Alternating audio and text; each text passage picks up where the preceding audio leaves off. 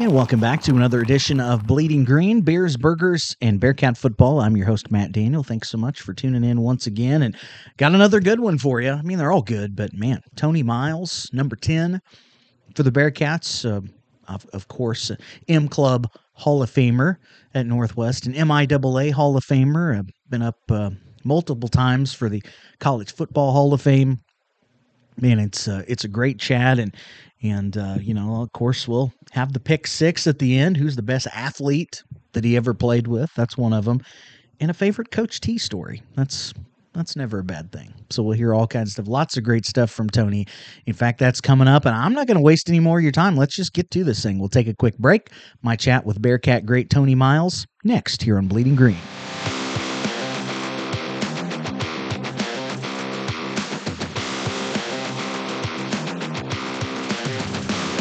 Hello, this is former Northwest quarterback Chris Ryson, and you are listening to Bleeding Green with Matt Daniel.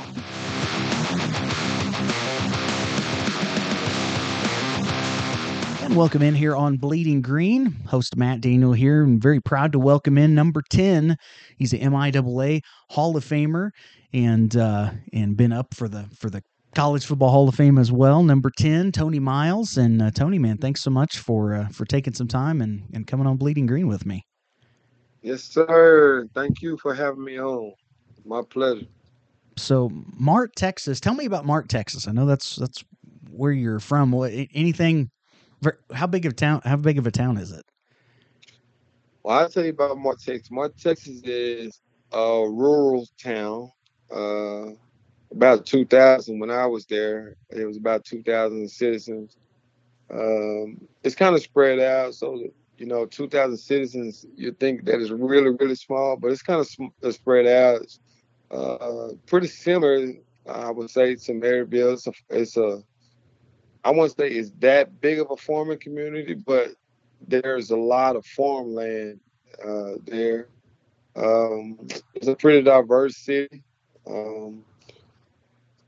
But I mean, it was good, man. It's home. It's still home to me. I have relatives there. It's still home to me. The school, the high school. I graduated in the high school. My class were probably about 40 kids. So the high school is not very big, but I tell you this: in the state of Texas, the football program is renowned. I mean, we won maybe the second or third most state championships in the state of Texas.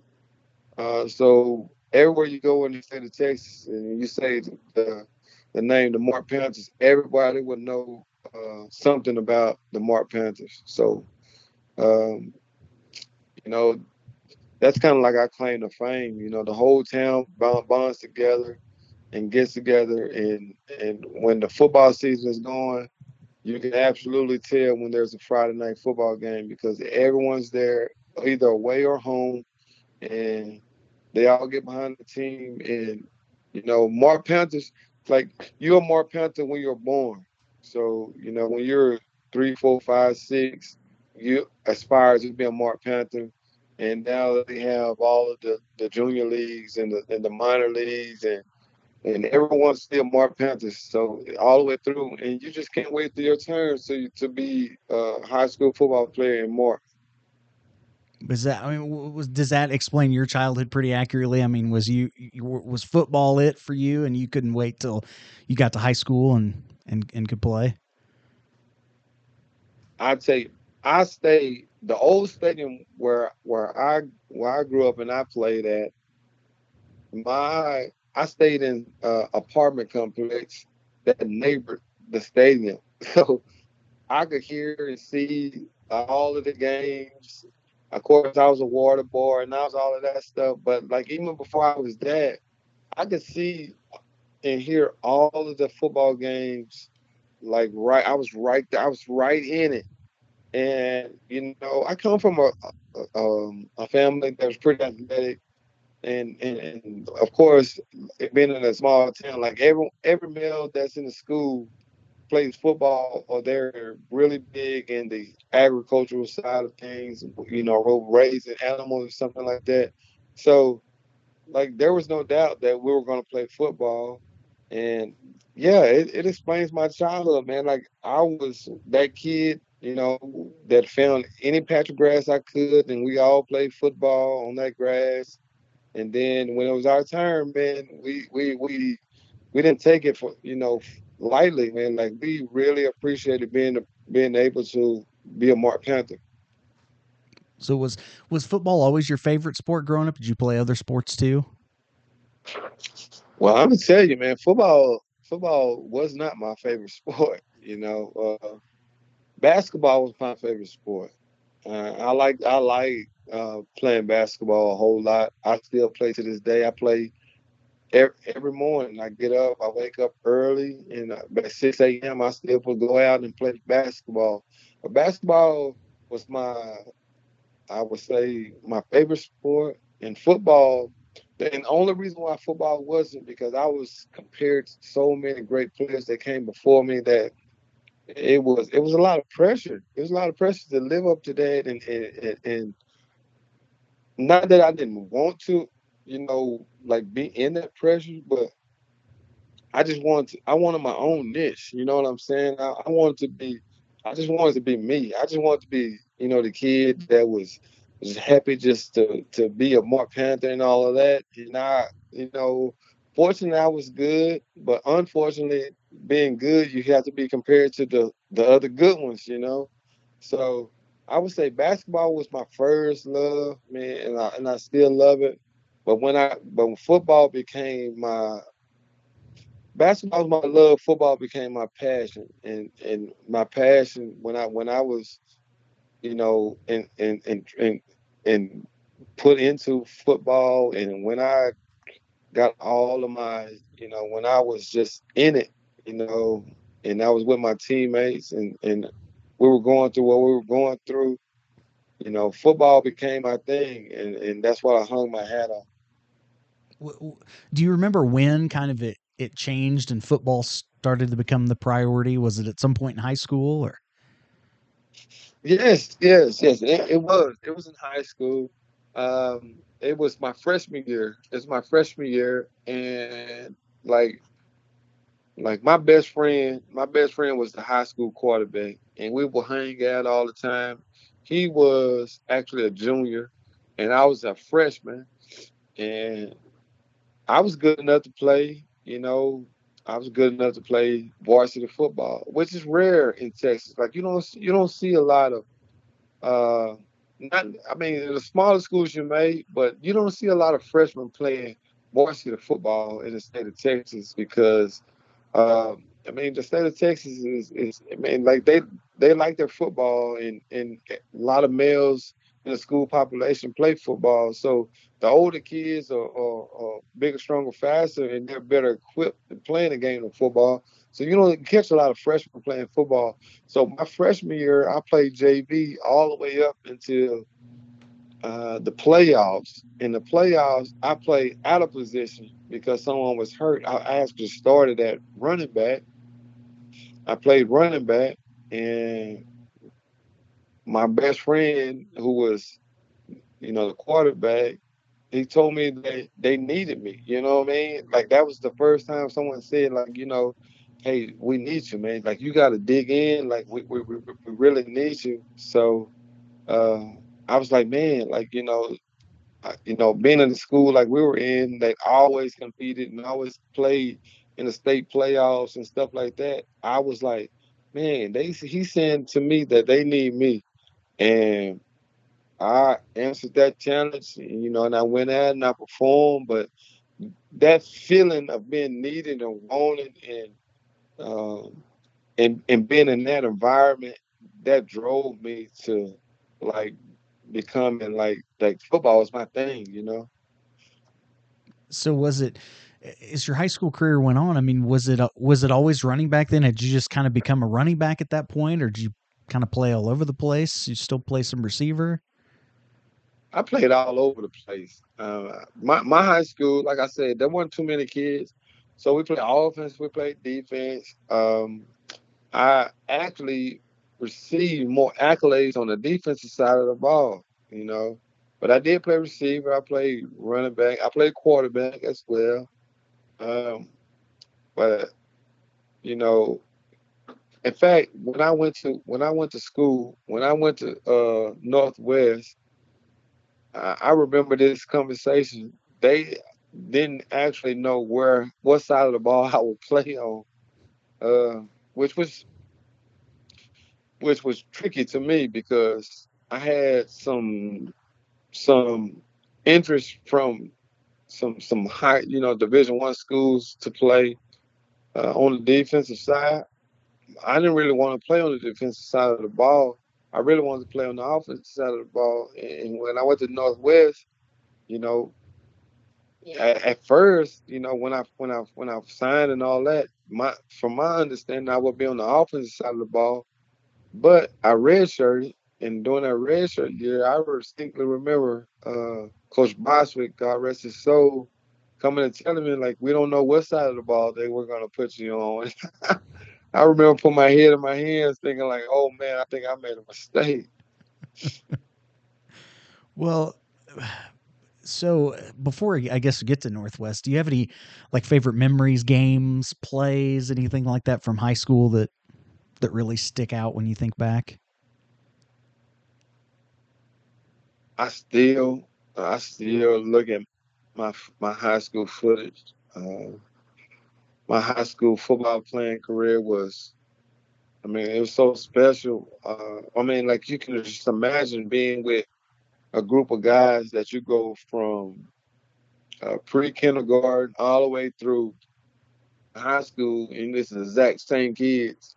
Like you have a special bond that goes beyond the game of football, and to go out and compete with them every night and want to win, and being in the city that's known and they always win. I mean, that was special. Like the memories of my my my most fondest memory, I would say two of them. Homecoming, we played a really good team. They were the Hubbard Jaguars, and they were good. I would say athletically, we were probably par. Um, and they went up, and it was a back and forth game. And I remember catching the pass out, like in the flats, and making a couple of guys miss, and running a touchdown. In the end zone, we have like homecoming floats lined up. And I remember running to that end zone. Those floats are there. But on the outside of the fence, we had a lot of like local guys that would come to the game, and they were lining the fences, and they were on the outside of that fence. And I remember running that touchdown and taking the lead, and there, and the excitement on those guys' faces outside of the fence.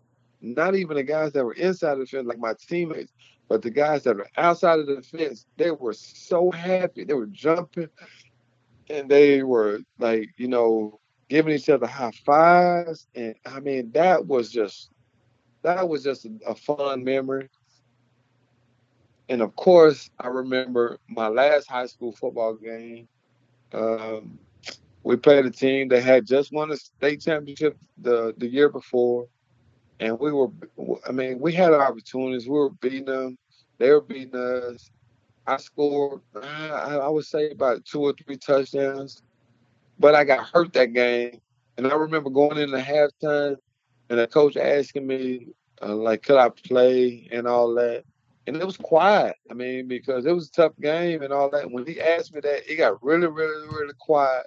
And I looked up and I saw the faces of all of my teammates. I mean, these are the guys that I've been with since pre-kindergarten. And we have been through the trenches. Like we've been through everything together. We grew up together. Like really, we really grew up together. And I had a thigh bruise, and it was pretty sore. Like I couldn't, especially when it cooled off a little bit. And I told the coach I could play. There was no doubt that I was gonna play. I really couldn't play. I really shouldn't have played. I was pretty banged up. And I went back out and I actually scored a touchdown in the second half and I played. But that was and we lost the game. Of course, after the game, you cry. You say, I always had a, keen understanding that I probably would play football beyond my high school years. But that last football game with the guys that I grew up with, and we went through so much together, that was very special to me. When was it? I mean, do you remember when that you thought you're pretty sure you were going to play, after high school? Was there at some point when some certain school came to talk to you, or you started getting contacted by a bunch of schools? You said D1 schools wanted you to play defense. Was it during your junior year, during your senior year? Do you remember? Well, when, when I graduated, when I graduated, there was no social media. Uh, there was, I mean, your conversation with schools was through mail for the most part, and a lot of the mail that you get in the recruit process back then uh, it was almost like propaganda. It wasn't. Hey, we want you to come play. It wasn't stuff like that. But I had a lot of those mails, and I had a lot of interaction with college coaches from my sophomore year on. Uh, but I also received academic scholarship offers. So uh, I was, my family was pretty big on making sure that I was a student athlete. So I received some academic scholarship offers as well. So I knew I would always have the opportunity to go, even if they didn't want me to come and play, you know, through like an athletic scholarship. I knew that I would go out and play. I always walk on because I was getting academic scholarship money. But even though like some of the schools that offered me like athletic scholarship and stuff like that, it didn't happen to my like the end of my junior year. And growing up with so many kids that weren't getting that opportunity, it's a thought process that goes through your head. Like, do you actually want to do that, or do you want to go and continue on the journey with the rest of those kids that are not getting that opportunity, but that were going to go on and go to college, and they were going to be professionals in something else. They're going to be professionals in something else. So that goes through your head, because those are your boys. Like, I mean, you've been through the mud with them. You've been with them for 12, 13 years, and there's a separation process that you don't really want to go through. So like the end of my junior year, I knew that I could go on and play college football, but that process of saying that, do I really want to go play college football, or do I really want to go and enjoy life like with my classmates? That went through my head. But I had a mother that I made a promise to, that I would go to school, I would graduate college, and I came from a military family, so all of my dads, all of my uncles, all of those guys, they all went military. My mother told me if I wasn't going to graduate from college, I was going to go to the military. So I told her I wasn't going to the military. I don't think I was quite cut out to be a military man. So I told her I was going to go to college, and I thought in my mind, my best opportunity to go and graduate college was to go on to play college football. So, what schools, the recruiting process comes along? I mean, were there other schools besides Northwest that you were, I mean, it sounds like you were pretty seriously considering? Well, Baylor, which is right up the street from me, from Mart. Uh, I would always be at Baylor. I would do a lot of like activities at Baylor.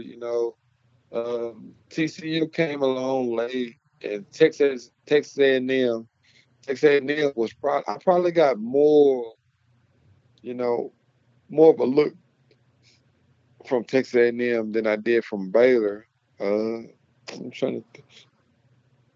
I would think they were the big three that I received like a lot of interest from, and then there were several other Division II schools here in Texas that I received interest from. Um, and not for anything, I kind of wanted to go to, but my mother told me that going away, she told me I can always come back home. She told me that going away and seeing some different things was probably in my best interest. And because she said that life comes at you fast, like you don't always get the opportunity to get away, you know, especially from coming from a small town where everyone pretty much stays local and just lived and grew up, you know. So she told me don't discount going away to North, Northwest when they. I'm gonna tell you, an interesting story is Northwest. I never knew what Northwest was, and not many people around here know what Northwest Missouri State is. But I had a high school coach that coached me in football, and he also was my head basketball coach. He was best friends with a guy that he grew up with that was the offensive line coach at Northwest, and his name was Bart Tatum, and they kept in contact. So he was always telling me about Northwest.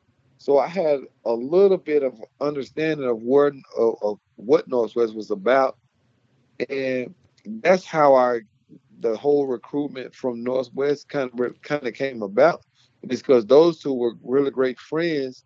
So I'm a pretty loyal guy, and he told me that I should go up there on a crew visit and check it out. And when I got to Northwest, they made me feel like I was at home. They really did a good job of making me feel like I was a part of what they had, going on with their future. And that stuck out to me. And that's the whole reason why I chose Northwest over all those schools, because Northwest made me feel like I was a part of them and what they had going on toward their future. That's awesome. That's so so you what was your first um I don't know, what were your first thoughts when you went to Maryville on that visit? I mean, I guess Maryville is probably bigger than Mart, so it probably didn't seem, some people, maybe they're from Dallas or somewhere, or St. Louis or Kansas City, Maryville might seem like a small town, but it probably didn't for you. Well, Maryville is bigger than Mart, but Maryville didn't feel bigger than Mart. You have your town, you have your town of Maryville, and then you have I mean, Maryville is a farming community, but my first impression of Maryville, when I got off the plane and I was riding in the car, it was in the winter, so there were snowdrifts everywhere. There were snowdrifts everywhere, and I was thinking like, "Oh my God! Like, what did I do?" Like, honestly, I had never seen snow before. I had never seen snow before, so I was thinking like, what did I do? And I didn't own a huge jacket or anything, and I got out. I had my little Letterman jacket on. I was freezing. I'm gonna tell you the truth. I was freezing. I was shivering. My mother, my father, they didn't come on my recruiting visit. They Northwest flew me out. My first time on the airplane. I thought the airplane ride was horrible. I was like, there's no way that I'm flying back home. In fact, on my recruiting visit, I pushed the buzzer for the flight attendant to come see me, and I asked them could they land the airplane in some water somewhere because I'm ready to get off the plane. I, I, I mean, I was freaking out, and that's my first time on the airplane, and my ears were hurting, man. I mean, it was awful, man. It was awful. It was awful for me getting to Northwest Missouri State, because you got to fly into Kansas City. I'm driving from Kansas City to to Maryville, and all I see is snow. The snow banks everywhere, and that's all I'm looking at. I'm looking out the window. That's all I'm thinking. It's snow everywhere. In fact, that's what I was thinking when I was flying in. When we were coming down, it's white. It's snow everywhere. I've never seen that before. So, you know, that was in my mind, and I was thinking about it. But when I got to the facilities, when the coaches started talking, when they started interacting with me, I felt like, I mean, it was a small enough city where it was similar to Mart, but when they started talking, I felt like this is like an extension of my home. It was an extension of my home. They did a great job of making me feel welcome. They did a great job of making me feel like a part of their family. And they did a great job of making it feel like it was indeed a family atmosphere. And that stuck with me. I went on recruiting visits after I went to Northwest, that recruiting visit. I went to other places, but nothing compared to Northwest. And I mean, they only won 6 games the year before. They had went over the year before that. So, and I came from a place where we were used to winning. Like we were used to winning like every year. So I I mean with that with that feeling, that what won me over for Northwest, and I'm really glad, and I'm really glad because I didn't really have I didn't really have my father during the whole recruiting process because he and my mother had separated, and he always wanted me to go to the bigger school, go to the bigger school, go to the bigger school. There'll be more opportunity to go to the bigger school. My mother was always saying, go what feels right with you. If it feels good and it feels like home, you would know. Like you would know. So if my mother and my father had been together, I doubt that I would have been to Northwest. I doubt that I would have went to Northwest because he was always pushing me to go to the bigger school. But they had separated, and my mother was saying, like, you have to do what's right for you. You need, if it feels right, it'll be good. Northwest felt right. And I mean, it was like entrenched in me. Northwest felt right. So after I came from Northwest, I compared Northwest to every other school that I went to a recruiting visit after it. After that, and Northwest was hands down better in my opinion.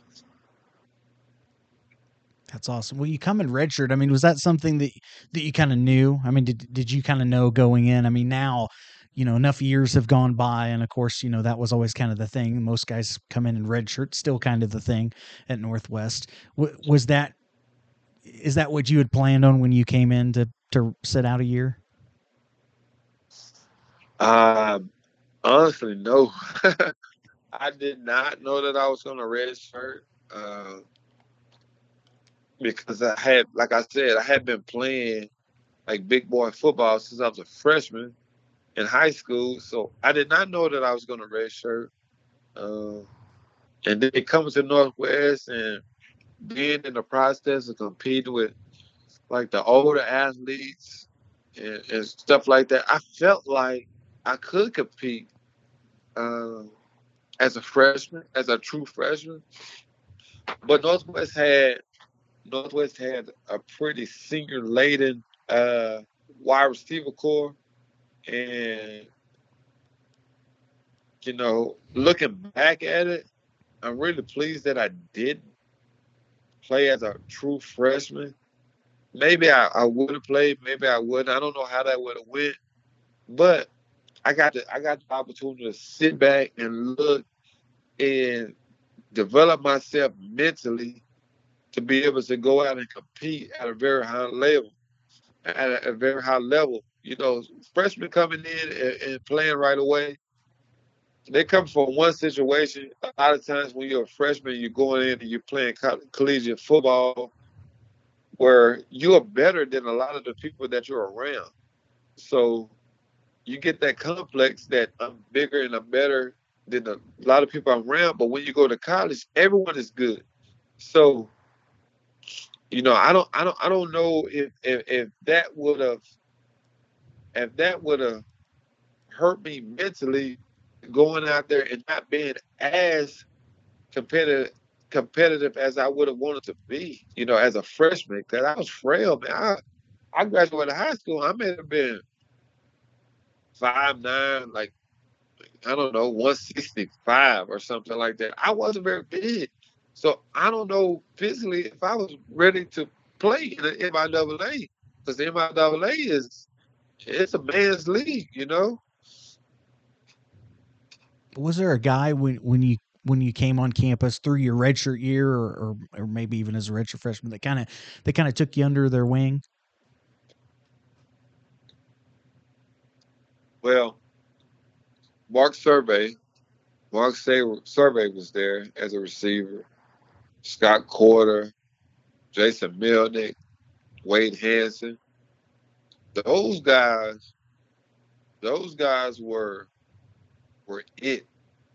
I looked at those guys, the way they carried themselves, the way they practiced, the way they interacted in the meeting room. They were they were the cream of the crop. Coach Schwartz was there, Brian Schwartz. He was the receivers coach. He demanded a lot from those guys, and you know, read defensive coverages and the playbook that we had, the normal size of the playbook to understand that and all the nuances of that. Those guys handled that very well. So I would say, all of those guys, the way they carried themselves had a part in it. But Mark Survey, because he was a slot receiver, but he had to know a little bit about the outside, a little bit, on each side. He kind of took me by my, you know, away and under his wing, and he was like, "T, I'm telling you, to play, you have to know this. You have to know this. You have to know this." Another guy was Daniel Keys, who was on the defensive side of the ball. He played safety. He would say, "T," because I was one of those scout team guys. He would always say, "You are the guy that's giving us problems every single day. You need to make sure you are doing all of the things that you can do to be able to go out and play. Because I'm telling you, if you do those things, you're going to be a very good player at this school." He would tell me that every day. So I would say Mark Survey, and I would also say Daniel Keys, because those two guys were the guys that told me that, because you know how it is when you're a high school player and you get patted on the back so much, you think you think the world stops with you, and then you go and play guys that are better than you and more competitive than you, bigger, faster, stronger than you, and you're lost in the way. But those guys told me, they sat me down and told me the ways to be able to go out and be able to compete at a higher level. So I thank those guys for that. So as you go into '97, obviously your redshirt freshman year, did you have expectations? I mean, of yourself, of kind of where you thought you might figure in that '97 season? Only knew one way to play football. That was hard and fast and dominate the guy over you. That's the only way I knew how to play. That's how I was brought up. And, that's the Mart Panther way. That's how I was brought up. And I didn't have any expectations, but I understood that I needed to go out there and compete. And I didn't have any I didn't have any doubts about my athletic ability and what I could do. But there's having that athletic ability and being able to do certain things, and then there's having that transfer over to where you can display those athletic abilities and things that you can do. So my thing was when I came back, when I so first of all, my redshirt year, Greg Wayne, my good friend Greg Wayne, we came in together. He actually played as a true freshman. He played defensive back as a true freshman. But in the dorm room, we always in the same dorm. I think it's Dietrich. I think we're all in Dietrich, the high rise of Dietrich. And every night he would say, T, when you transfer back to Texas, I'm going back to Texas with you. So in our minds, in our thinking, we always thought that like he always said it, and I was thinking it too that I was gonna go back to Texas, and I was gonna go and finish my athletic career in Texas. Well, my mother wasn't having any parts of that. She said, if you sign to go and play at this school, you're gonna finish at this school. There was no ifs ands, and buts about that. So I respect my mother.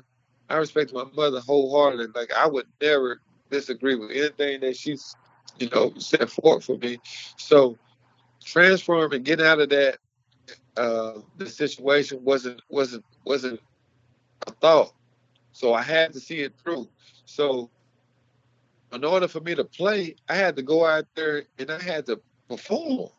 So I didn't have any expectations, but I told myself that every day when I woke up and when I got in out there to compete, I was gonna give them the best version of me that I could. And luckily, that was good enough. So I didn't really have any expectations, but I just did not want to be able to. I just not didn't want to sit and watch again because that was a long year sitting and watching. And we went to the playoffs that year that I sat and watched, and Jesse Haynes had the miraculous catch down, and UNO, and it was a great buzz, and we had lost that next game to Northern Colorado, and then we had to start all over again. But I wanted to be a part of that. So 97, I mean there's of course some close games against Missouri Southern and Washburn and I think the game, at least regular season game that everybody probably talks about was at Pitt, down 14-0 at halftime, and the Brian Sutton runs in the bad snap to get the 2-point conversion. You guys end up coming back winning 15-14. Um, have any special? I mean, that was obviously following up the dud in the mud from the 40-0 loss from the year before in '96. You guys overcome Pitt. Do you have any special memories from that game, or we'll get to the playoffs in a second? But any other games? Do you have any special memories or moments that kind of stick out? In the '97 year, obviously that Pitt game, like you say, because I redshirted the year before. It was a torrential downpour. Like you say, it was muddy. It was at our stadium. And then we went there. We beat them. Uh, 97. I can't say that there's any particular standout memories from that '97 season. I just know that I remember Willie Cohen coming to our team and playing. I remember that, but I don't remember any standout particular things from that '97 season. Well, the playoffs, you guys beat North Dakota State. You have a kick return for a touchdown in that one, kickoff return in your first ever playoff game, and and then of course Northern Colorado gets you guys again, which is the same thing that had happened the year before. It seemed like, I mean, is a pretty crazy rise, right? From 0-11 '94 to 6 wins in '95 to I mean, playing with the best teams in the country. I mean, did you guys think that you were really close to a national championship in '97? I didn't even know what a national championship meant. I did, man, because like I say, man, growing up in Texas, growing up in Mart, all you did was go out there and you play as hard as you could, as fast as you could, until the final whistle and the chips, lie where they may. So I didn't even understand the whole concept of the national championship. and all of that stuff. But I was around some guys that were older than me that did, And the whole Northern Colorado thing the year before, it just sit right with them. Northern Colorado went on to win a national championship, I think, that year. Mm-hmm. But that just sit right with them. So Northern Colorado was someone that we really want to beat. That playoff game when I ran the kickoff back, I just think to remember it was a cool day. We were at Rick and Bro, and I was telling Steve Coventry, like, I don't want to play, man. It's cold. It's too cold. It's too cold to play the game of football, And he was like, oh, he used to call me P player. He was like, P player, man, just go out there and do your thing, And I was like, man, I was in my mind, I was thinking, like, why on earth we don't have a dome? The one is supposed to go out and play in these elements. It's too cold, you know. But when the whistle blows, all I know is to go out there and play as hard as I can and as fast as I can and try my best to put my team in the best advantageous, possibilities to come out with a win. Like, I want to win at all costs, So, you know, I was fortunate enough to be kicked the ball, but the only reason why they kicked the ball to me is because the guy on the other side of me, who was Charlie Pugh, had been tearing it up in the kickoff game, So they kicked it to me, and I mean, I love getting the ball. I love the ball in my hands, and my whole thing was I didn't want one guy to be able to bring me down, and that was something I established a long time ago when I first started playing. My dad would always say, if one guy brings you down, it's not a very successful run. So I would not want one guy to bring me down. So I prided myself on making one or two guys miss. Uh, but Northern Colorado was in the way again. They beat us. They beat us at our home. It had to be, and the weather was not peachy again, but they beat us. And I remember after they beat us, and it's the boo-hoos because you got the seniors that, maybe their career is over. No more football for them. And you got guys like me. I'm young. I know. I think I know that I'm going to play again. And you had that merging of those guys, but we had some distinct leaders, Chris Grice and Scott Carpenter and those guys. So, like, we were not. I mean, like, after that, they were saying to themselves, and they made it a point to preach that and push that upon everybody that was a part of the program. We would not be in that position again, you know. And then me, I'm growing up now. Like, yeah, I'm telling everybody younger than me and probably older than me too, we will not be in that position again. Like, I'm ready. I'm ready. I understand what this whole national championship push and all that stuff is about. I'm ready. I want to feel that. So, Northern Colorado beat us, honestly. And it's like cliche and, hindsight and things like that. But them beating us that second year was absolutely a great push for us. It was a great thing in Northwest Missouri State football, you know, folklore, because them beating us that second year, we put our foot in the ground, our feet in the ground, and we said that we would not feel that feeling again, for sure. Well, yeah, 98, of course, the magical season. And I mean, really not even too many close games. Washburn game is a one-score game. Of course, Pitt again.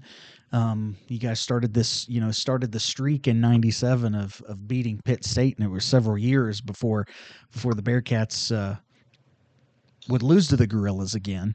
And up into the playoffs, you guys were pretty much rolling. Was it, and I know that, there were the famous, Florence or bust t-shirts at the beginning of the season. You mentioned kind of the captains. Was it them, did the captains kind of, I don't know, set the standard or make the expectations pretty clear before that season? I think those captains, of those guys that were voted captains, I think they kind of set the standard. Like I say, after the Northern Colorado defeat, when everyone was crying and everyone was boo-hooing, and and they had enough resolve to go in and say, like, you know what, this is not going to happen to us. Whatever we got to do, this will not happen to us again. But in my group, in my core, we were growing up. We were all growing up. Like we had freshmen. I remember Ryan George, J.R. Hill, myself. That's three freshmen that were playing, and we were ready. After that, we were ready. So they were setting that standard, and we were taking that standard and we were running with that standard. Like we were running with it. Our competition level went through the roof, and I really believe that's what carried us because our competition level went through the roof, and and the whole Florence or bus thing. To be quite honest, I didn't really understand that. Like, where is Florence?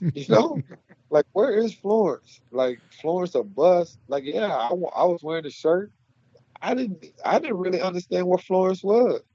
All I wanted to do was go out there and be as dominant as I can on whoever I was playing. But it became one of those things like what everybody was saying, Florence a bus, Florence a bus. I understood what Florence was. Florence is where our end destination needed to be. So yeah, it became Florence a bus, and those little close games. I mean, honestly, we went undefeated. We went undefeated. Nobody beat us. It was Florence and Buzz. And all those teams that played us caught us at the wrong time because there was really no denying us, man. Like we were ready to take that leap. And I know thinking back, because I became a historian, and that's part of the reason why I got into coaching. It just became part of me. I know Northern Alabama had won. They had won 2 or 3 in a row, and Northern Colorado, like all those teams, like yeah, like we were ready. In fact, we beat Northern Colorado, and when we beat Northern Colorado, it was really like one of those taking the monkey out the back thing. Like we had gotten over that hill. They were in the way, and we beat them, and we went on. I mean, I remember uh, texting in Kingsville, getting off the bus. I remember we had those morning meetings where we could do breakfast and stuff, and I was going back. I was going back home before I came back to the game, and texting them in Kingsville, getting off the bus. They looked like some Goliaths. They looked the part, man. And I mean, watching the film didn't do them justice. So, going back home from that, I knew that we had to come out there and play. But not only did I know, everyone knew, and we were ready for that challenge. And to hear this Rick and Bro playing Sweet Home Alabama, blaring through that is a feeling that never gets old. I can play it back. I mean, I can see it in my head. That's a fit. They tore down the goalpost, and man, that is a feeling that never ever gets old. To feel that and be a part of that, and then going on to play Carson Newman, and then it started raining again. I'm like, God, come on, man, let us be great. But it rained that national championship game, but like many other challenges before, our guys would not be denied that year for sure. Well, the semifinal against Kingsville. I mean, you scored 3 touchdowns, including a real long one in the first half. I mean, that was had a great game. Did you get a piece of the goalpost? I know a lot of guys still have their pieces. I'm glad I did not get a piece of that Oh, goalpost because I would not know where that piece would be right now, man. I had many moves from here and there, but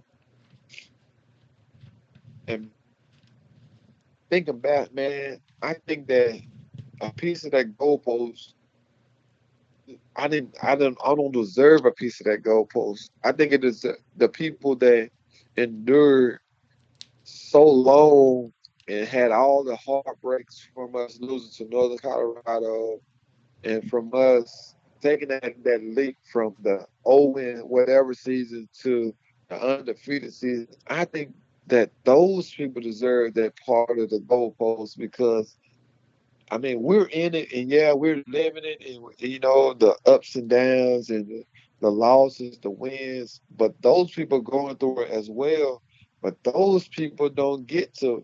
They don't have that brotherhood that we have in the locker room to pick each other up and say like, "Hey, man, next season, like," and like after that last Northern Colorado win, when those guys were like, we will not have this feeling again. They don't have that like we had that. So those guys that endured and was there for us and they were cheering when it was cold, because I know it was cold, because it was cold for me. Those guys that were cheering when it was cold and all, they deserve those little pieces.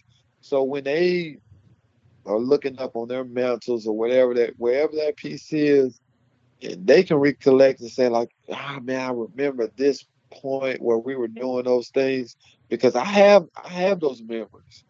It's easy for me to recall those memories because I was going through it actually out there on the field.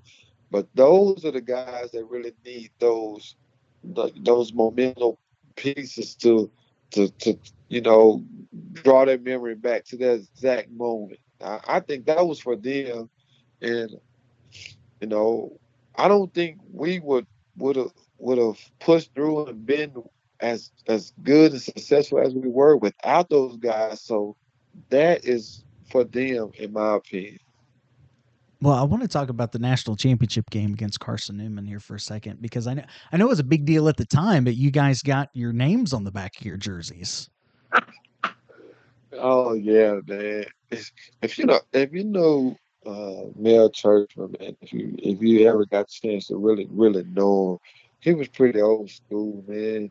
Uh, And I know he had to deal with some dynamic personalities like us, when we came along and stuff like that. But getting those names on the jersey were they were yeah, we were excited about that. We were excited about that because I mean, like we go home and after our games and stuff, we watch the big time, the Division One college football games that are coming on football on television, and those guys got their name on that jersey, and we had our names on our jersey. Then I get my jersey. It has my whole first name, my whole last name. I'm thinking like, what is this about? We had a quarterback. I know you recall, but we had Travis Miles as well. He got his whole, his name on the back of his jersey as well. I'm thinking like, man, we got shorted, man. We just get our little name on there. We can keep it moving. But we got a name on our jersey, but yeah, we were all excited about that. We were all excited about getting our name. We thought we had finally become, we had finally came to just on par with the rest of those guys that were getting their names on their jerseys or whatever. And man, that was big time. I tell you what, I have kids now. I have a senior in high school, which is my daughter. I have a son that's a junior in high school. Then I have a little 7-year-old that runs the roost. And my daughter she is a lot like me. She's competitive and stuff, but like when they have all of these different days at school, she asks me for jerseys and whatever she can wear. That jersey from that first championship is the only jersey that she has never been able to wear. That's awesome. So, and obviously Maryville brings like half. It seems like half the town down there to that 90. Do you have any memories of I think it was like 3,000 people or something like that from Maryville came down to watch you guys? It was wild. Maryville showed up and Maryville showed out. Maryville, it was so memorable, man. Like I remember looking. I remember, looking in those stands, and I remember we scored a touchdown, and what the excitement on those man, there are people with no clothes on. It rained. They didn't have shirts on. I mean, they were in the moment and they enjoyed it. And I remember when it was all over, when they were running on the field and stuff. Like, I mean, I'm seeing classmates. It is a magical feeling. You know, I wish everyone that ever played the game of football could win a national championship to feel that feeling, because it is magical. When you got guys that you were in history class with, you know, struggling in history class, and going to lab late and you tired and all of that stuff. Like, you got those guys that are running on the field and they are super proud and super excited, and feel they feel so good because you all went out there and you got it done. That is a magical feeling. And I don't think I don't think people actually talk about that feeling enough. I don't think people actually talk about the feeling of being able to enjoy something with something that like is bigger than yourself, with people that are are non-athletes, man. Those guys are the guys that gives you that push when no one else can. Like, going to class and say, "Hey, man, I saw you this and that," and I mean, like, that is a great feeling.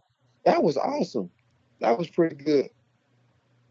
Well, a big senior class too that year. Talk about your quarterback, Chris Greisen. You know, he was your quarterback, obviously your first 2 years playing, and then you mentioned Travis Miles, who was your quarterback in '99, 2000. But talk about Chris and just what it was like having him throw you the ball. Chris was a big time talent. Chris was a quarterback, man. He was a football player, man. He did his homework. Uh, he looked the part. He talked the part. He was a quarterback, and he was a quarterback of a college football team. And I mean, like, he embodied it. I mean, he had to back up Greg Till, who was the hometown legend, you know. So when he stepped into the reins, man, like, I mean, he embodied it and took off, man. Like, he didn't, he wasn't afraid of it. He was not afraid of it at all. And he took off, man, and catch the passes from him, and just asking him, like, little nuances of the game, of what he was looking for, and how he was looking for it, and the education that he was giving us from his eyes, like what he sees, that nurtured us into being a better football player as well. And then he came from, I think it was Sturgeon Bay, Wisconsin, and he told me one time, like, we in the huddle, man. The uh I think it was when we played that semifinal game against A&M Kingsville. He told me, like, he had never been that close to you know black guys. He asked me, could he give me, like, a hug and a kiss on the cheek. I mean, and I was like, at first it was like a weird feeling, but when you put it into context, that was huge. I mean, like, this is a guy that went out every day. He competed as hard as he possibly could on the field. He competed off the field with learning and being his best on game day. And then he was overcoming barriers that he had never ever overcome, and that was the embodiment of, like I told you about that family atmosphere. Like, we were all brothers, and that was big for me. Like, at first I laughed about it, but afterwards I was like, oh man, that was a big moment. That was a big moment. But Chris Bryson was a tremendous talent. Uh, I think he knew about his talents and he displayed his talents. And he wasn't afraid of anything as well. He wasn't afraid of that moment of replacing hometown legend and Greg Till.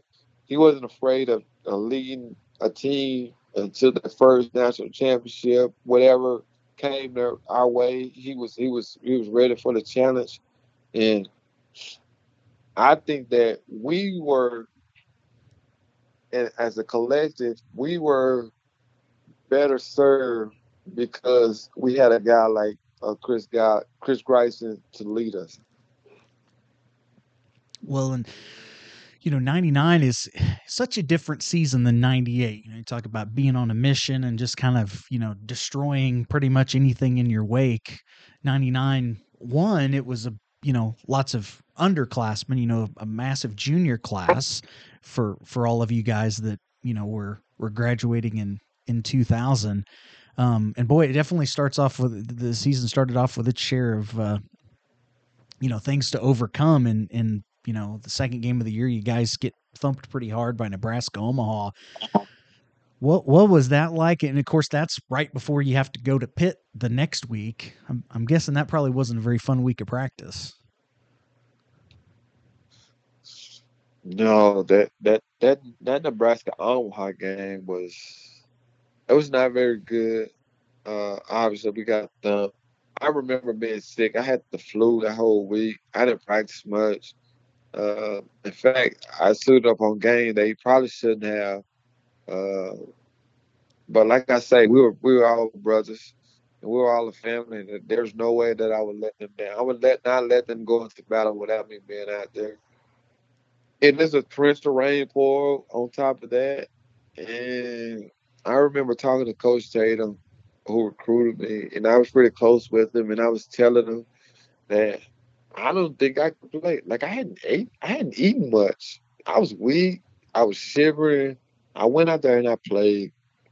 We lost in the rain, and we all. I don't think there was one word said on the bus back. I don't think anyone said anything. And then we're going to Pitt. So we lose that game, and we're picking up the pieces, and we're going, and we're out there, and we're in practice, and people are referring back to the UNO game. Like, do you want to feel like that?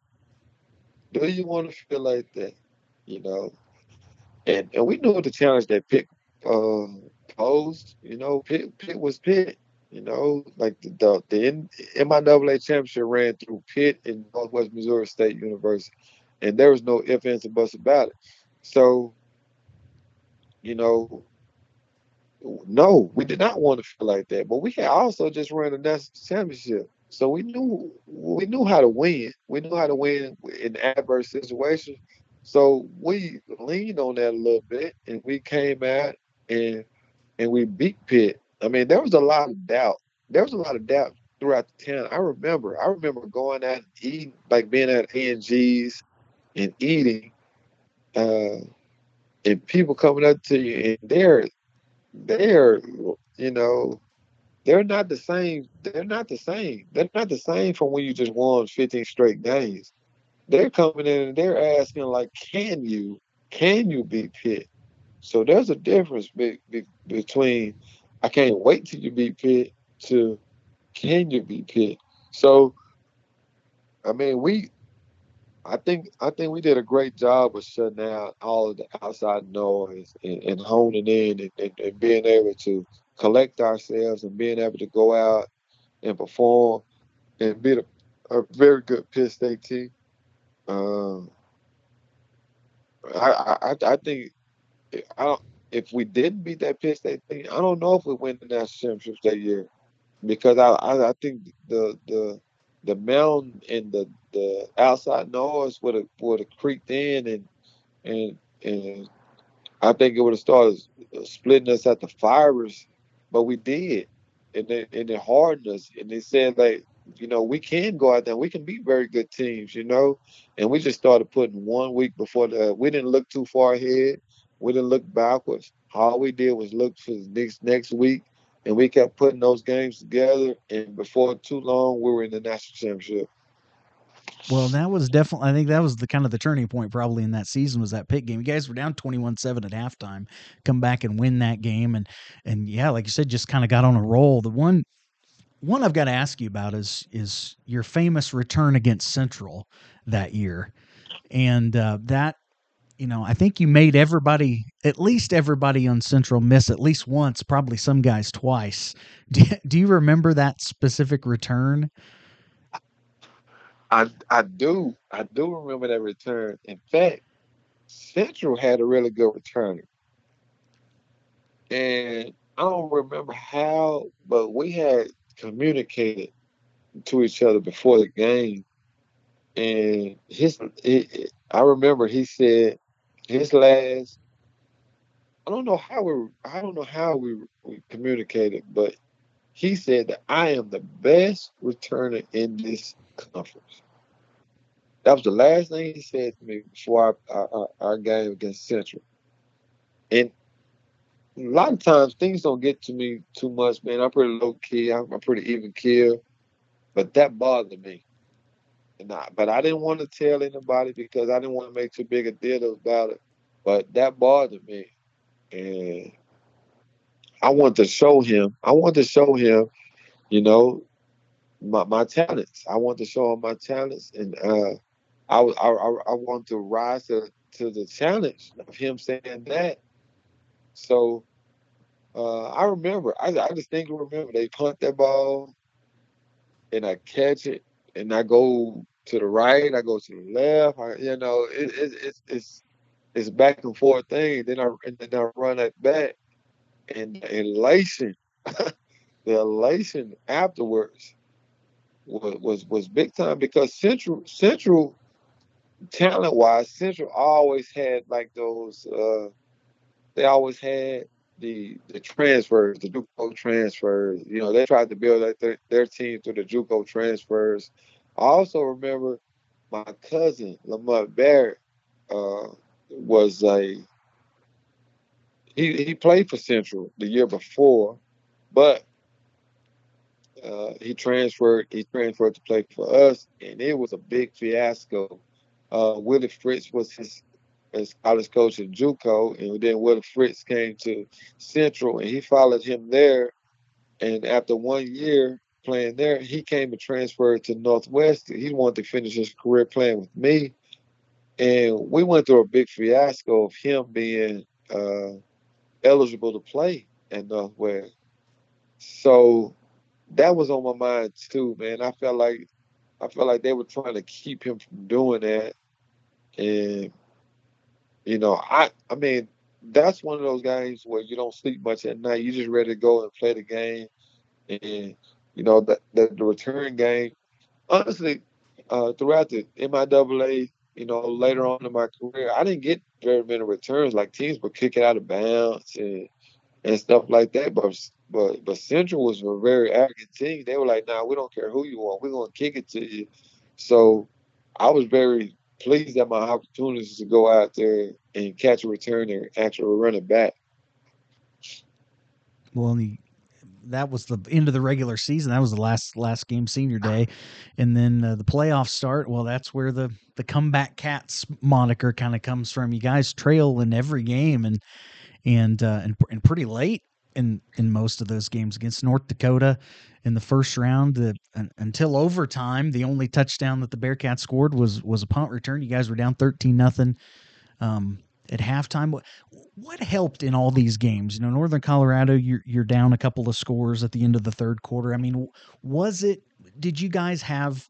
You would obviously come back before you had the '98 season. Was that when the chips were down? Is that what you guys you know kind of went to in your mind? Hey, we know no matter what the score is until the clock says zero, we believe we can win. Well, I honestly think that when you're in a situation like that, yeah, players have to go out there. They have to go out there and they have to perform. You have to go out there and perform. But when you have a coaching staff that has created this atmosphere that is family, and then when you go in there and you're trailing at halftime, and when those guys are talking to you and they're talking to you like they really believe that you can get it done. They really believe that there's no negativity. There's only the belief that you can really get it done. you feel as a player that you can go out there and get it done. And you go out there and you start chipping away, and one positive thing happen, then another positive thing happen, and before too long, you look up at the score, and you're in the game, or you're winning the game, or something like that. They, I honestly think that that year the coaches did a great job of keeping us from looking at the scoreboard. And looking at the scoreboard, like sometimes doubt creeps in. I tell you the truth. The only game that I thought that I was ever lose in college football was when we played the national championship game and we were down and we were down late. It's like 17. And I was like, yeah, this is the one. Like we can't win this game. That was in my mind. But I had started looking up at the scoreboard, and I hadn't done that before. But all those other games and those playoff games, like they did a great job of keeping us from thinking about or looking up at the scoreboard with that belief that if we could do X, Y, or Z, we will be in a position to win a football game. And we trusted those guys like they trusted us to go out there and get it done. Well, in semifinal again, IUP guys are trailing in the fourth quarter again, and then of course, hey, you get to hear Sweet Home Alabama and see the goalposts come down. So that that's another good one. Sweet Home Alabama comes. I mean, like, man, that game is wild too. I remember Scott Carter recovering that fumble, and and and like we're going ballistic. But IUP, I mean, like all of those teams were good. I really think that any one of those teams beat us, they could probably win the national championship. It just so happened that we beat them. And then, like you say, the Sweet Home Alabama is playing, and we just won the national championship. We're going to another national championship. And in your mind, you're like, man, like, it's a wrap. Like, we about to go win another national championship. And we go down there to the national championship, and they're actually taking it to us. Like nobody has taken it to us. We can't stop the run, and that's what they want to do, run the ball. And we in bad state. And on the other side, our offense isn't clicking. Like we were pretty dynamic on offense. We had a really good receiver core. We had a really good offensive line. Travis Miles was a really good quarterback. We had a really good running game, and we couldn't do anything. And they could do everything, and everything that they wanted to do was run the ball. So they were running the ball, taking time off the clock, and they were scoring, and we couldn't do anything on offense. And it was like one of those things you come to the realization, like, yeah, we're not gonna win this, you know. But like I say, you go in there at halftime, and those guys preach like we can come back, we can do this, we can do that. The problem is we did. We came back, we had some success, but also they had success. So it was one of those things, man. Like honestly, we just thought that we were gonna run out of time. We didn't have enough time to do the things that we were gonna do. But fate has it, man. We did have enough time, and we came out on top.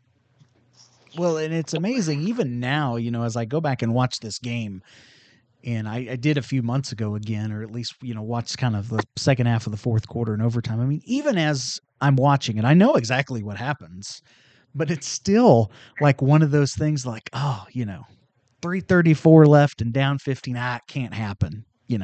It's just one of the most amazing, improbable, um, things that even knowing the outcome, it doesn't make it any more believable.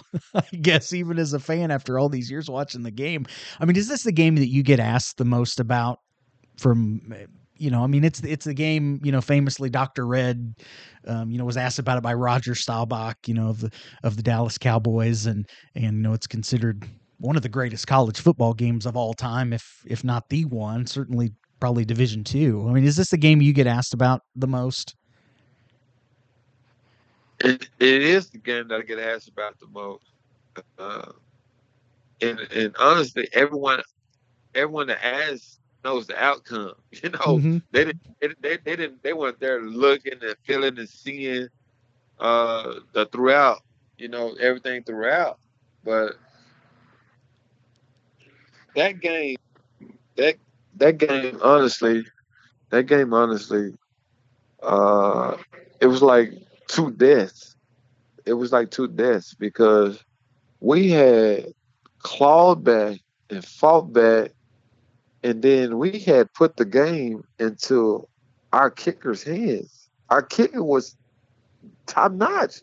Like our kicker, he didn't miss, and then he misses.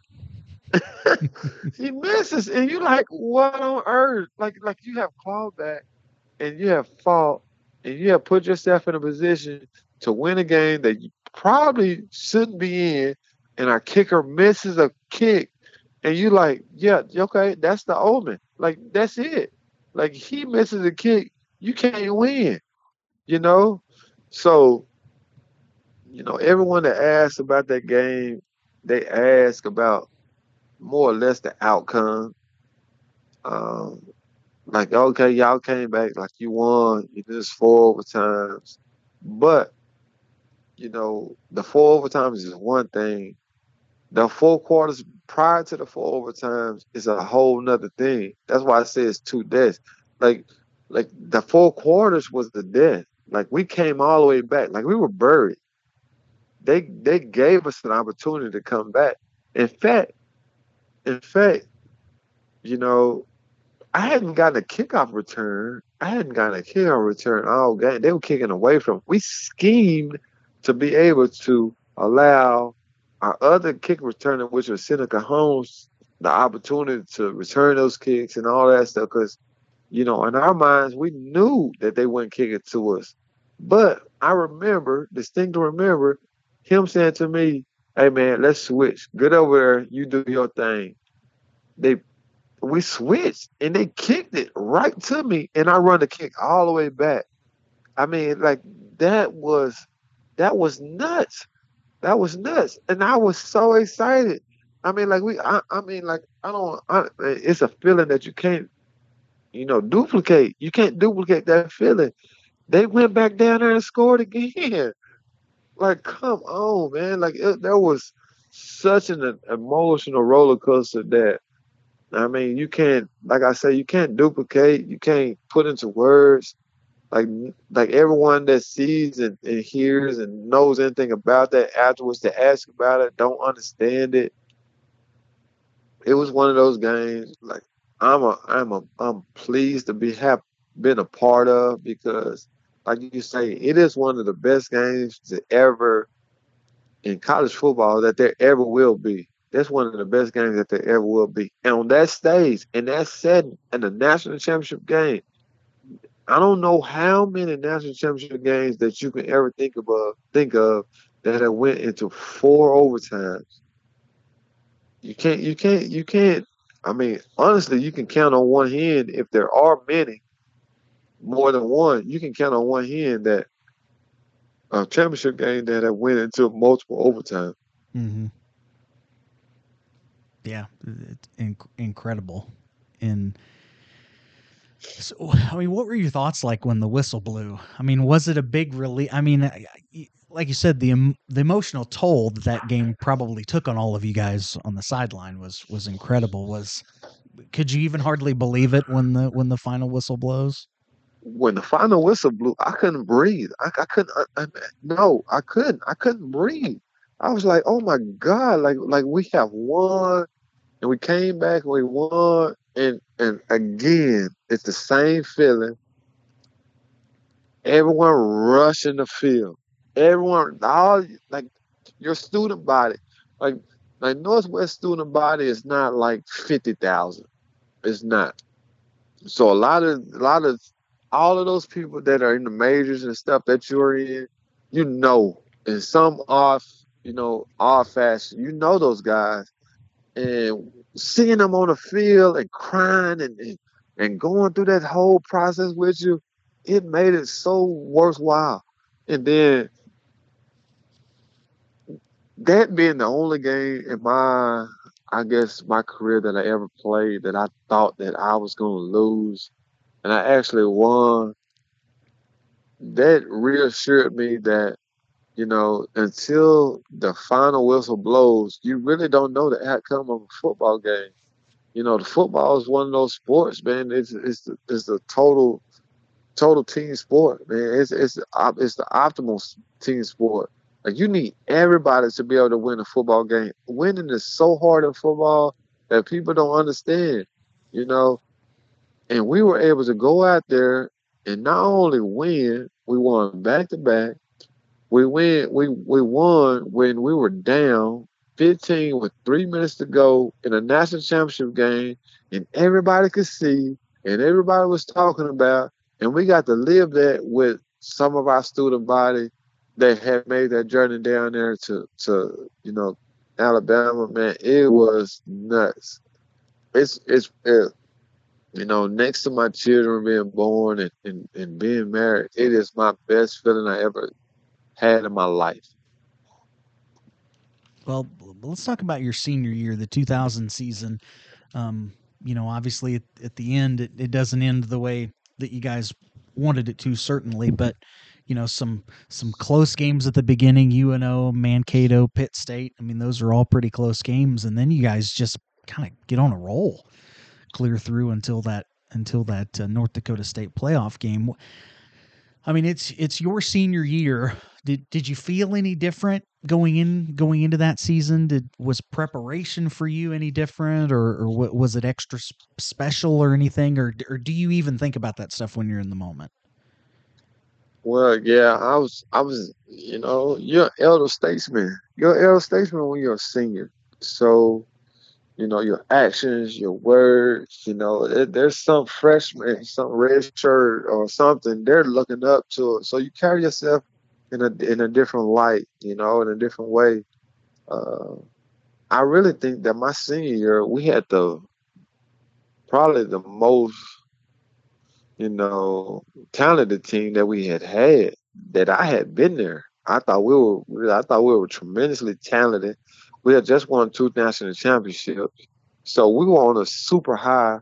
So there's not much that you could tell us, about preparing for a football season. Like, we had overcome injuries, we had overcome deficits, we had overcome a lot. We had overcome a lot. So, and it was, and talent wise, we were as talented as we had ever been, if not more so. So we were on a high, and honestly, you know, I really thought we were being an opportunity. We had opportunity to play for the national championship again, but uh, that season, like, we had broken, like, there were milestones that were broken along the way, that the local media would remind you about and tell you about, and things like that, and then it had crept into our classroom, like, some of the professors would mention certain, things, milestones, and things that we were accomplishing and knocking off. So, our whole student body was on a vibe, on a high. Like, everyone was buying in. Like, the attendance was nuts. Like, everyone was there, and then everyone was taking notice, and everyone was paying attention. You're the team that just won two national championships. Everyone wants to be a part of that. And then we get to that playoff game, and we just don't perform as well as we had performed. I mean, they caught us on the right time. Uh, it was hard, man. That was a hard loss because we knew and we felt like we were better than them, but we just didn't have our A game that day, and we lost. You know, we lost to the team that played the best that day, and it's still hard to get over, man. I still don't understand it, and I still don't. I want my do over. I want my mulligan. I want to do it again because I felt like we were shorted. I felt like we were really destined to be that team to win three national championships in a row. But honestly, that Saturday we just didn't bring our A game, and we just could not get it done. Well, I mean, like you said, you guys think that is maybe the most talented team that you had. I mean, that's people still talk about that today. That 2000 team maybe it was the one of the maybe the most talented Bearcat team ever. Certainly the one to not win a national championship.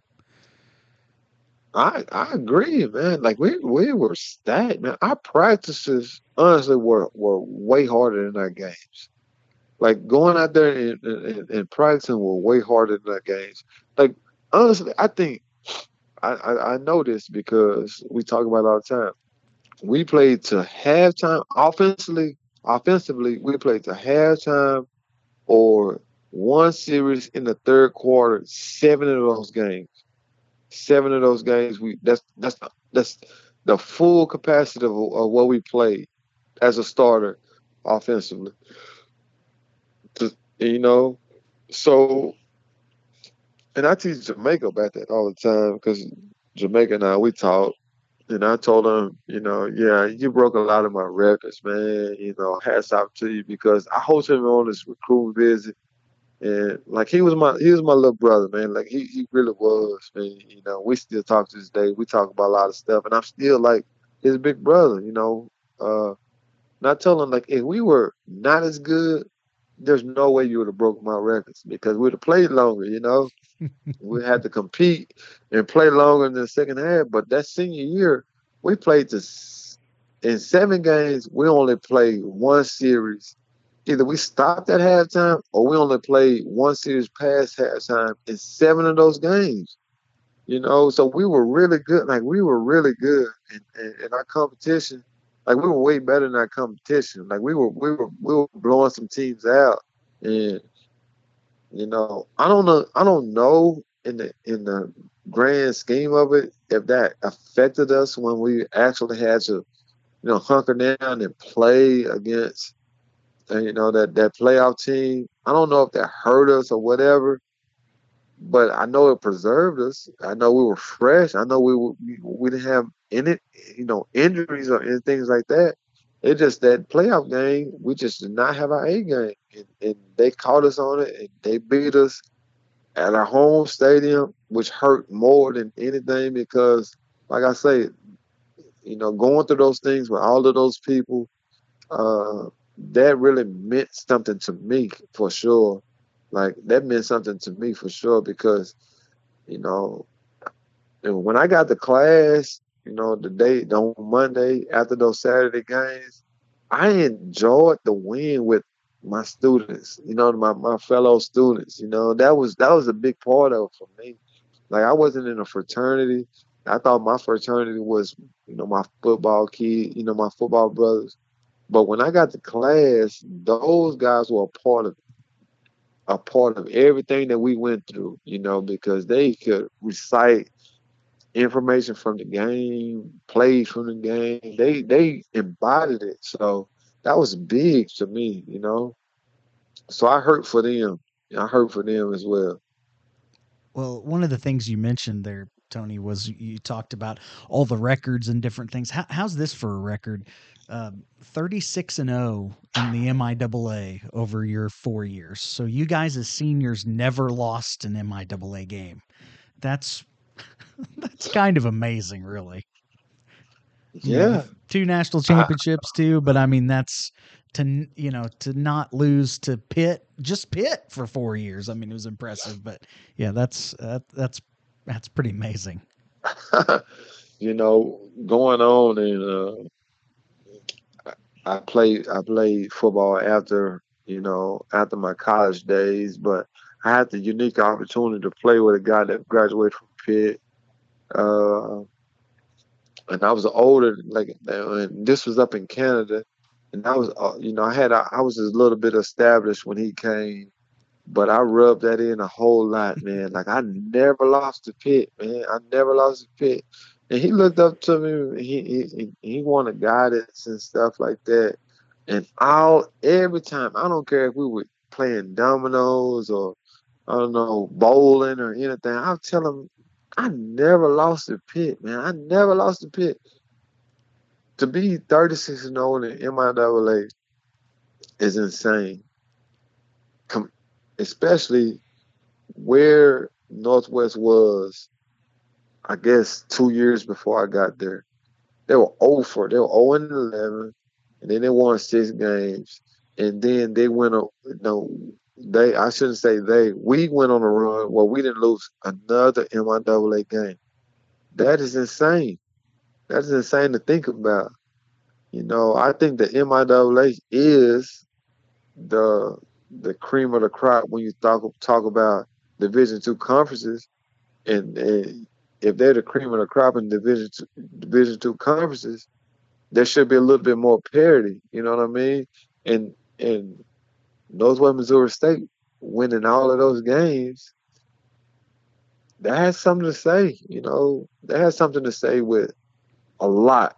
That has something to say with the culture, of course, the culture that was created by the coaches, the type of recruits that were brought in by the coaches, the type of environment that is embodied by the university, and also the type of culture that's embodied by the community of Northwest Missouri State University.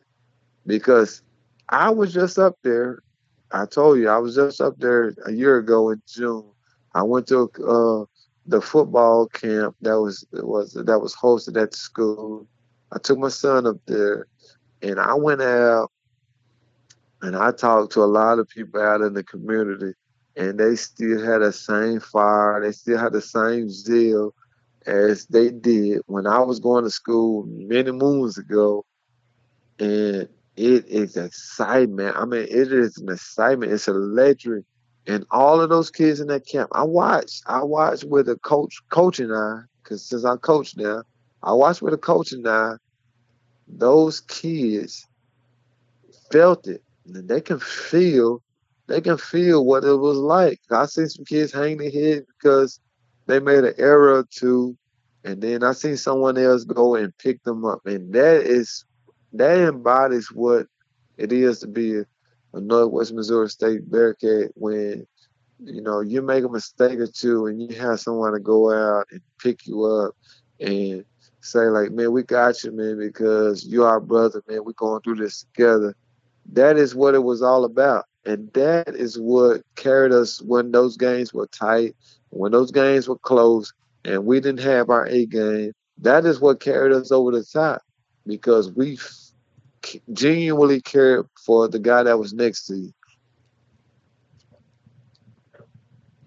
So, obviously your time at Northwest comes to an end, and you head north of the border, you play football in Canada, had some success. You win a championship up there, and with Toronto, win the Grey Cup. You were an All-Star as well. How do you look back on your time in the CFL, and how did all that come about? I mean, was that obviously everybody wants to play in the NFL, right? How did your opportunity with in the CFL come about?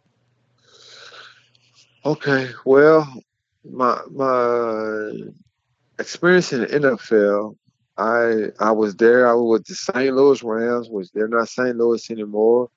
I was there, and they were considered the greatest show on turf. Mike Marsh was their coach, and I was there, and they had brought in, I would think, 2 first rounders, a third rounder, a fifth rounder, and stuff like that. But and I went there as a free agent. I signed with St. Louis as a free agent.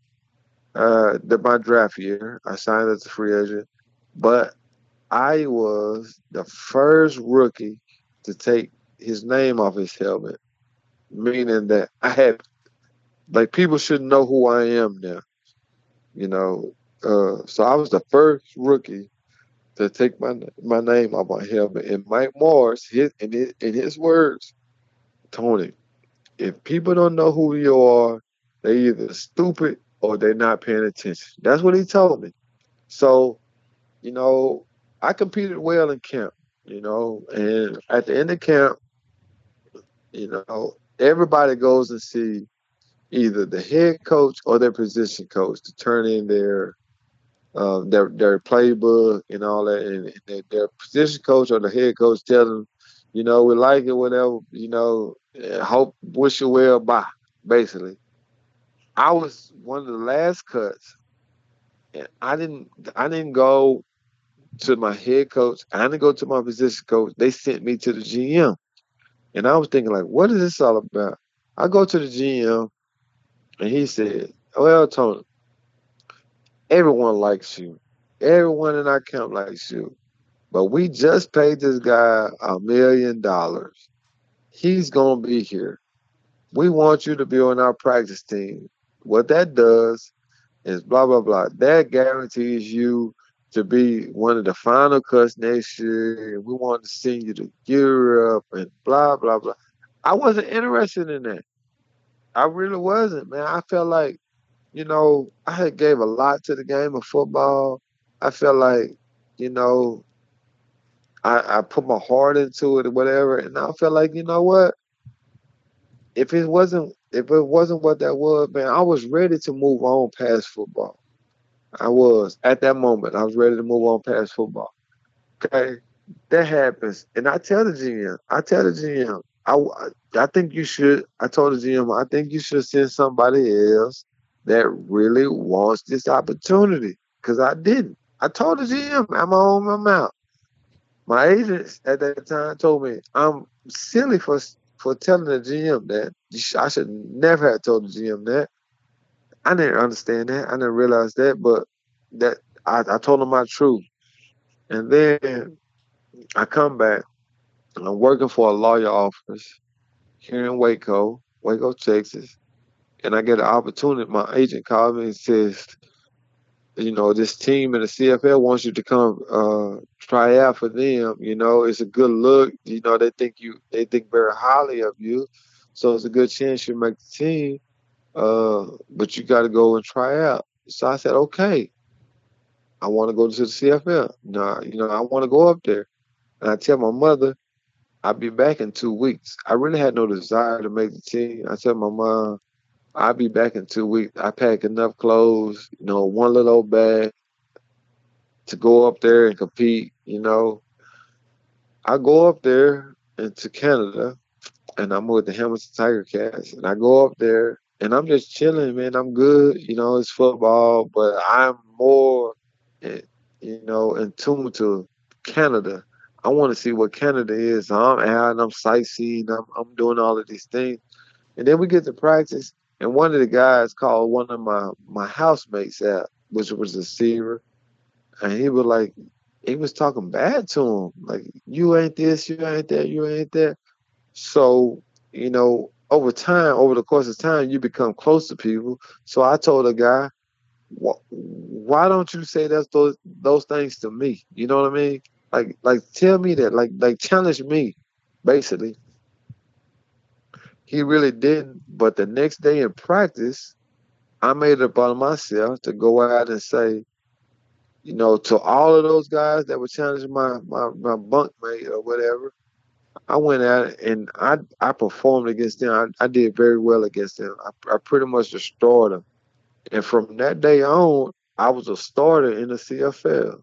From that day on, I was a starter in the CFL. And I remember my first out of 6 catches, my first 4 catches were touchdowns of more than of 50 yards plus. So um, from that day, from that guy challenging my bunkmate, if I never heard that, I probably wouldn't have exerted myself the way that I did, because me thinking about the game of football, I had absolved that, and I didn't want to play football anymore. But from that day on, I was a starter in the CFL, and I started every game after that. Every game that I played, I started after that. And the CFL, what I loved and liked about the CFL, because it was a game, and of course they threw the ball a lot because they only had 3 downs, but the game still meant something to some people. It wasn't as much of a business as it was in the NFL. So that was good. I actually met my wife in Canada. Uh, and I convinced her to come down here to Texas, and she melts every summer. She melts every summer. But the CFL gave me that same family feeling that I had when I was at Northwest. It was us against everybody else. So uh, that's the reason why I stayed. You know, every year you in the every year in the CFL, there was a partnership with the NFL where you get to come down and try out in camps and stuff like that. And I got a call every year. My story is kind of unique because every year that I got those calls, the team won the Super Bowl. So I got a call from the coach. They won the Super Bowl. I got a call from the Tampa Bay Buccaneers. They won the Super Bowl. I got a call from the Steelers. They won the Super Bowl. All those teams want me to come back and come to their camps. But if I would have came to their camps and performed and didn't make their teams, I would have lost money in the CFL. So I wasn't willing to do that. Uh, but the time that I really wanted to come back and perform, I think it was the Steelers. They wanted me to come be their punt returner. And my luggage, I was traveling. I was actually traveling. I was traveling to Jacksonville. I was traveling to North Carolina, actually. I was traveling to North Carolina. In my luggage, I put my phone. I don't know. I accidentally did that. Put my phone in my luggage, and I actually never got those bags back to this day. But my agent had called me like, I don't know, like 30 times that the Steelers wanted me to come be their punt returner. They wanted me to come be their punt returner. There was no ifs, ands, and buts. Like, tryout or whatever. You come be the punt returner. But I never got any of those calls, any of them. And they went on, they won the Super Bowl. But of course, I was left out because I never got those calls. But Canada was good to me. It allowed me to grow up and become a man and be able to make choices and do some things uh, that I wasn't privy to doing in my life. So that was good. Well, talk about. I mean, what were you always a good returner, whether it was kickoffs, punts, whatever, even going back to high school?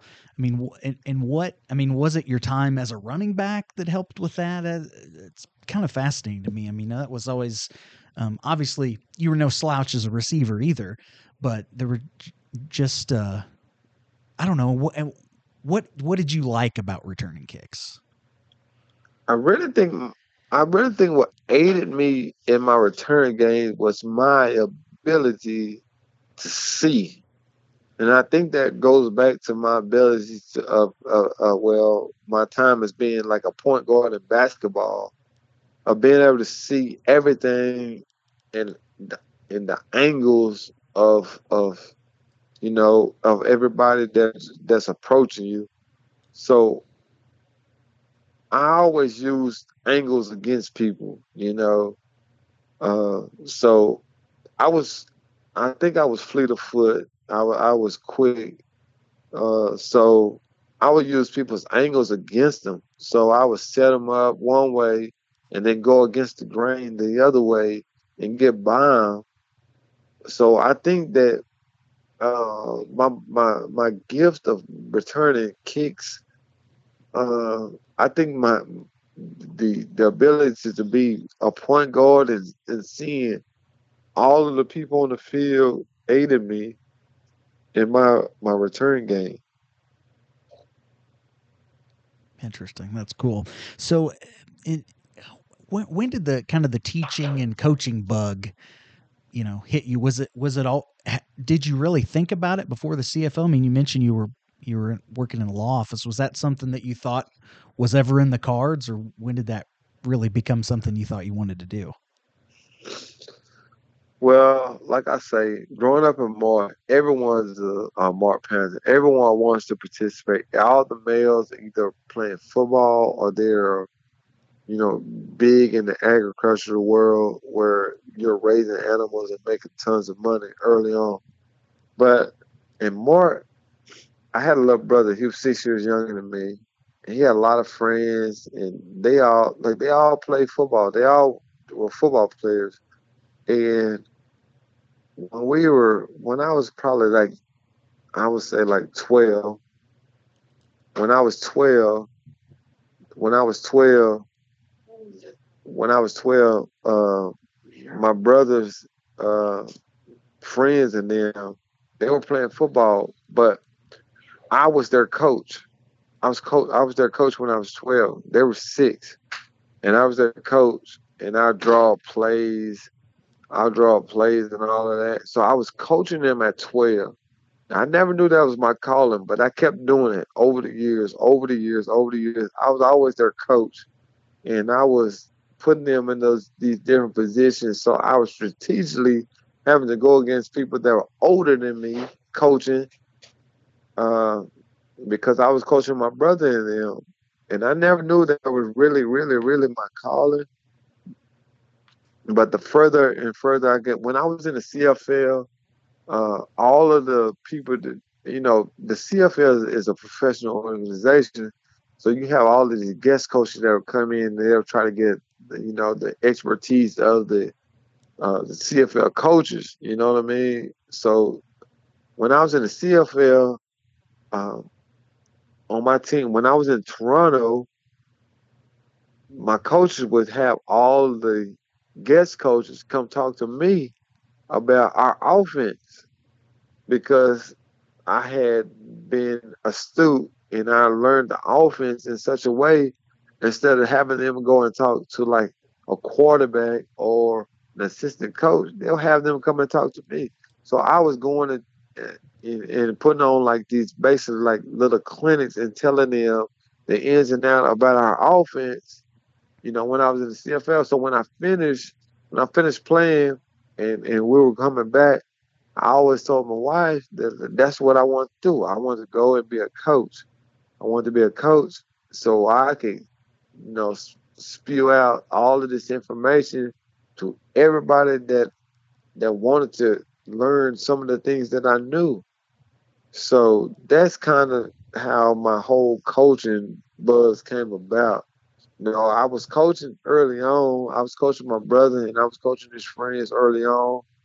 And then as time went on, I learned the game. I wanted to learn as much as I could. So I learned the game in such a way that, you know, other coaches that I had were comfortable allowing other people to be around me to learn what they had taught us. So that's how my coaching bug came along.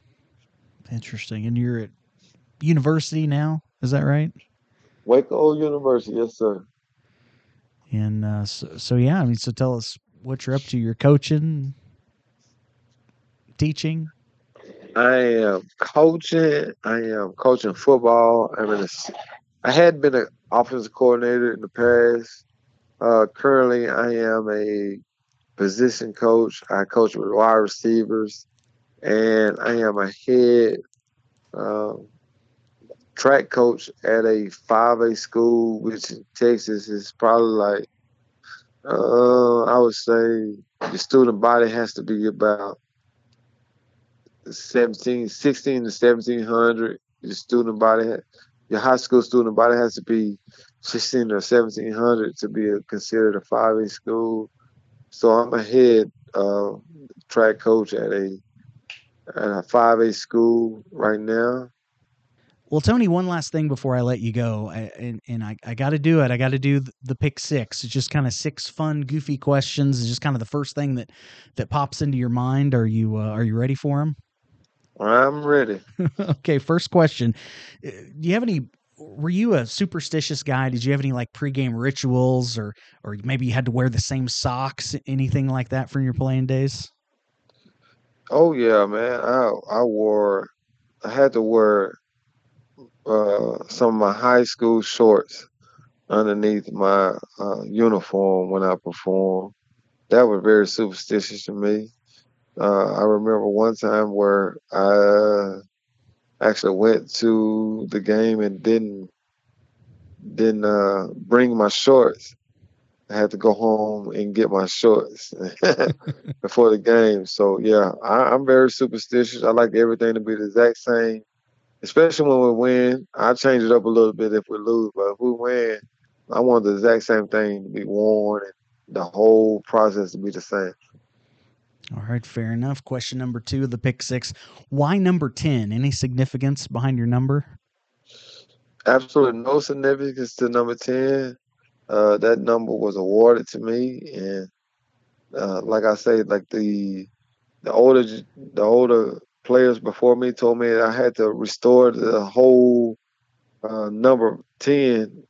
Before, someone before me had it, and then the guy before me didn't do as well as the previous guy did, so they told me I had to bring it back. So number 10 was just awarded to me. All right. Well, I think it's pretty safe to say that you definitely did that. Set a high standard for anybody else wearing that number anyway. Hopefully. Question number 3. Did you have a favorite road trip? Was there some particular bus ride or something that was always a fun one? I enjoyed going down to Missouri Southern.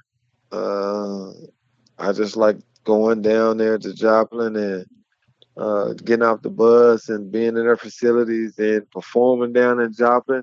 And I also enjoyed going up to UNO because obviously UNO was very competitive and all of that stuff, but just going up to Nebraska and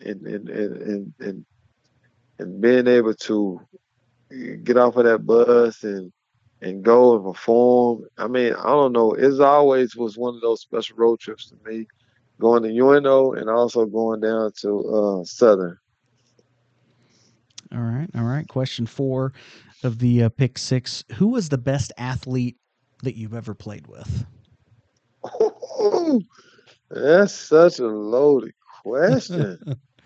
Or, I mean, if Uh, you want to name a couple of different guys or anybody that, or maybe somebody that was a really good unassuming athlete, like maybe they didn't look like it, but you know, when they put the I pads on, would it was something say, special.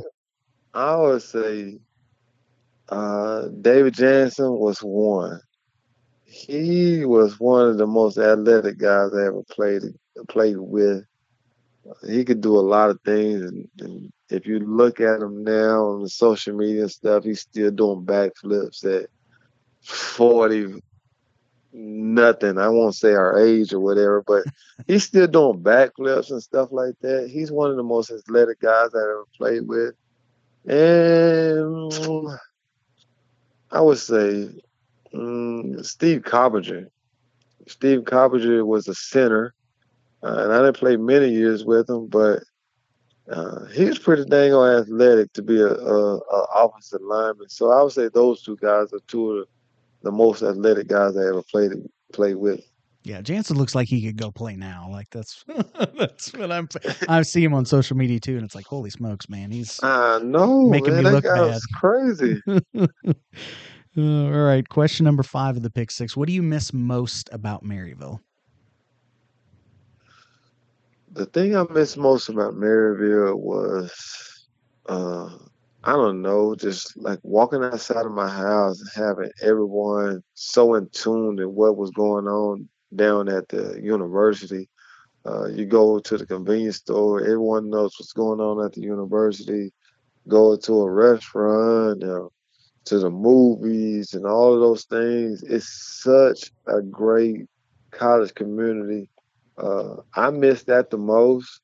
Uh, I also miss going down to uh, the Outback and those type of places and just kicking back and just being able to just, you know, be a college student without too much, pressure of doing other things, just going out and just being one of the guys in the college community. That's what I miss the most.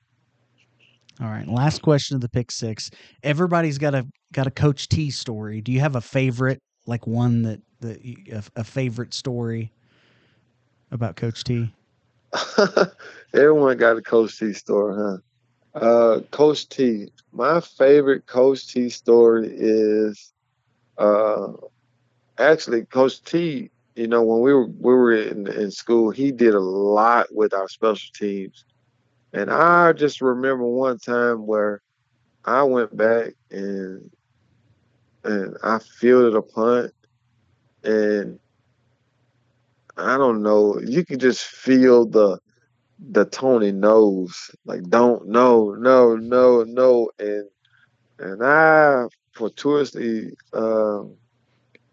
turned that into Tony, yes, go. But that's probably my favorite most T my favorite Coach T story competing. Obviously, off the field, he was such a father figure to all of us, and that type of sense. But that was probably my favorite Coach T story of participating in football. Awesome. Well, Tony, that's all. That's all, man. You've been real gracious with your time. I appreciate it. It's been a lot of fun, and who knows, maybe we can do it again soon. Yes, sir, man.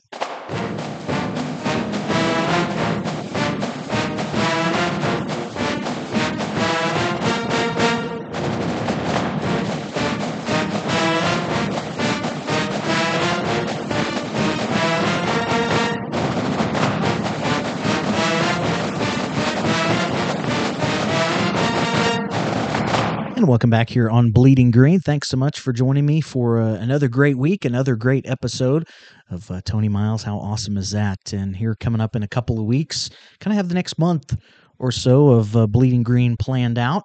In 2 weeks, you'll hear from Bearcat linebacker, part of the 2013 National Championship team, Cody Mathewson, currently a high school football coach up in Iowa. And I'm really excited to talk about Mathewson's mini helmets. You can check them out on Facebook or Twitter, and pretty cool. Got some pretty cool Bearcat helmets and all kinds of stuff. They make custom helmets. It's really cool, and it's cool to see a Bearcat doing his thing, and besides coaching, and that's a great chat. So coming up in a couple weeks, there's that, and of course, spring ball is currently going on, depending on when you're listening to this. Started Monday, March 27th, and some great coverage from John Dykstra, the Maryville Forum. You know, I'm John's a good friend of mine, and he does some great work. He had a great chat with Coach Wright, and I'll be having some coverage here coming up April 22nd.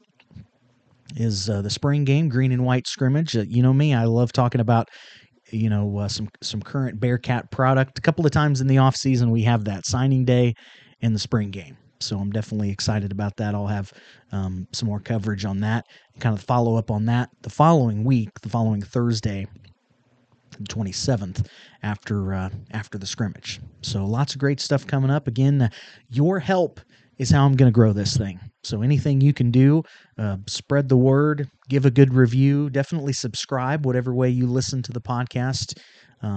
Give it the thumbs up, anything like that. Share it on social media. Definitely appreciate that. Throw me a follow on Twitter. _bleeding_green is the Bleeding Green Podcast Twitter page.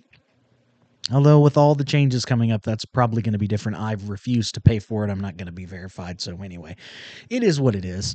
On the Facebook group as well, Bleeding Green Podcast, throw a like and a follow on that. And of course, check out the website, bleedinggreenpodcast.com. Thanks so much for all your support. Thanks so much for listening. Don't forget, be kind. Kindness makes a difference. And as I always say, go Bearcats.